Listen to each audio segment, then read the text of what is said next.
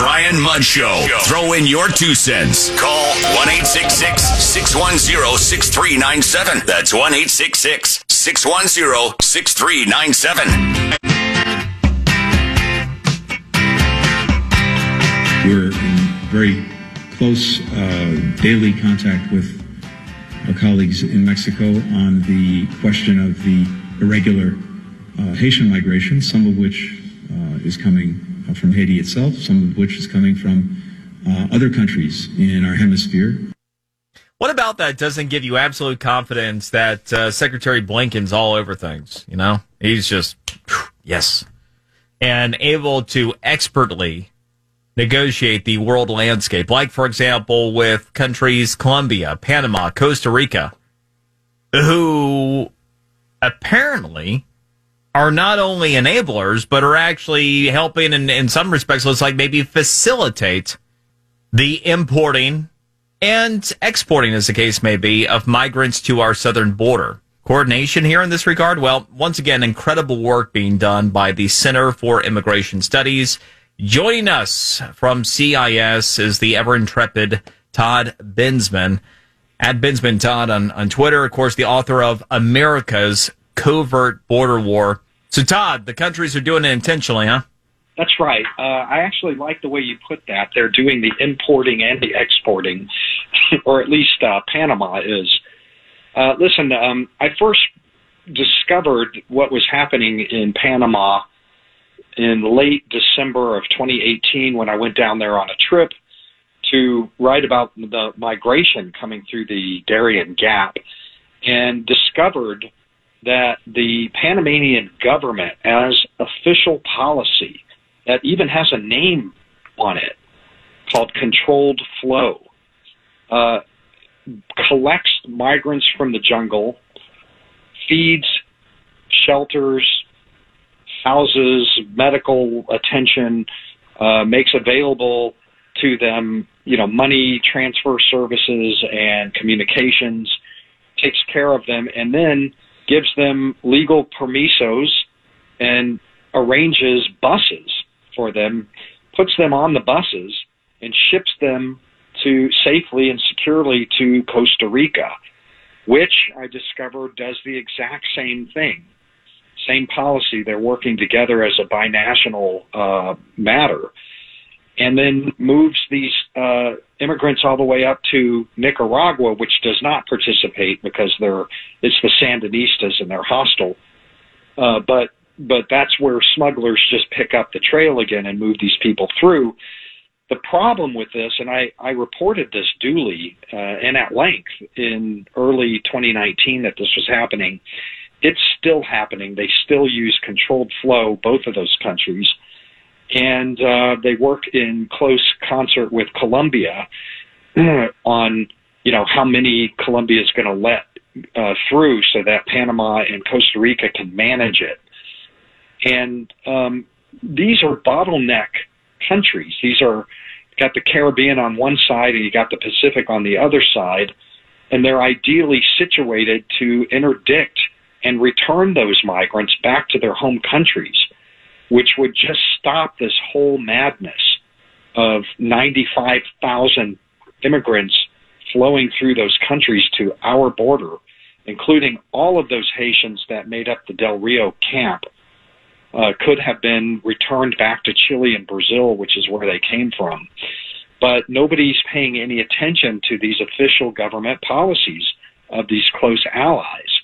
It'd be very easy to turn this whole thing around when you have a mass migration. More than any numbers are higher than in anybody's memory going through the Darien Gap, and we're just going to take it. Todd, this is remarkable in multiple respects. The first is you're talking about state-sponsored human trafficking. Now, they're not going to be doing this for nothing. I mean, somebody's greasing palms along the way. So my question is, how significant is the money flow, and where specifically is it coming from?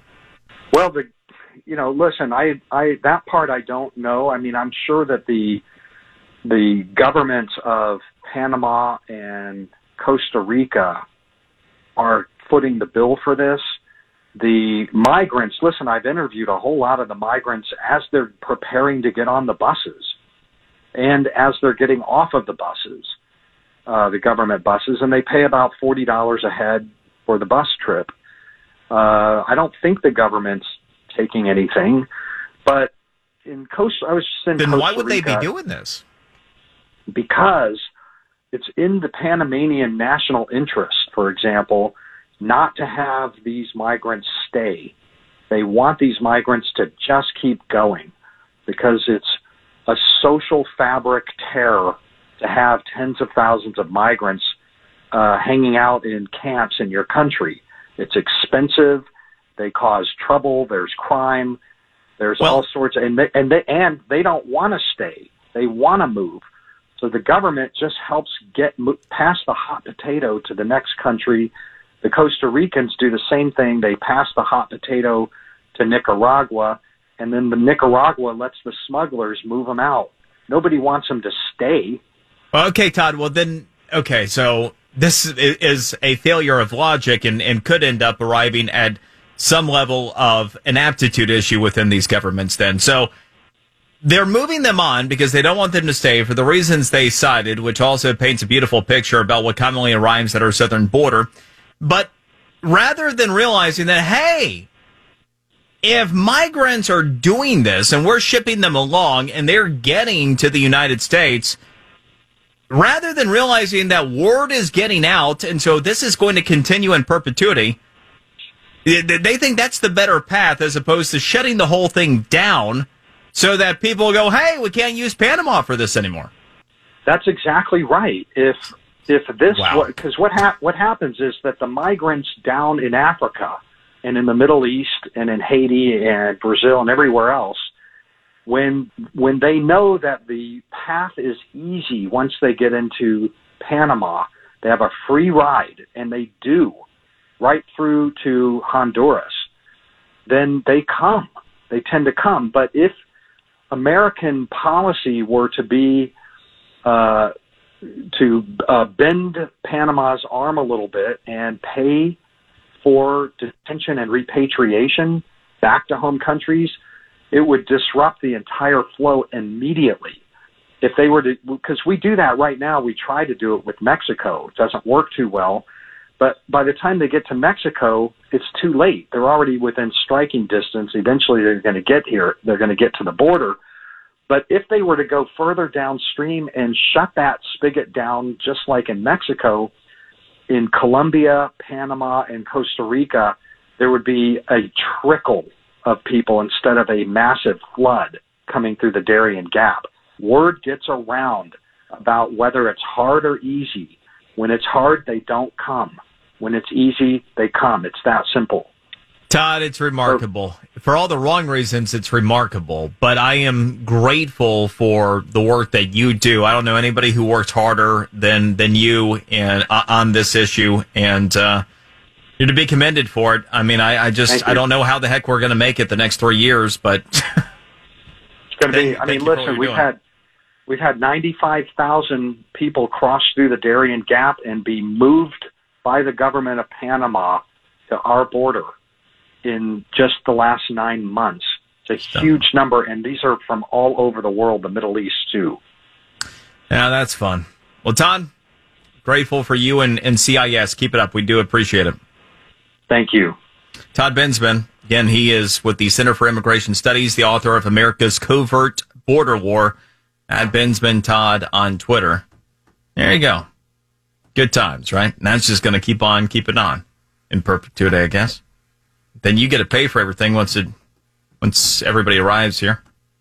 Yeah, all right. Get the latest. What's happening in the Nicholas Cruz plea situation this morning with Natalie, and we're going to check in on something that's tasty to wrap up the show. Next, right here on the Brian Mudd Show, News Radio 610 WIOD.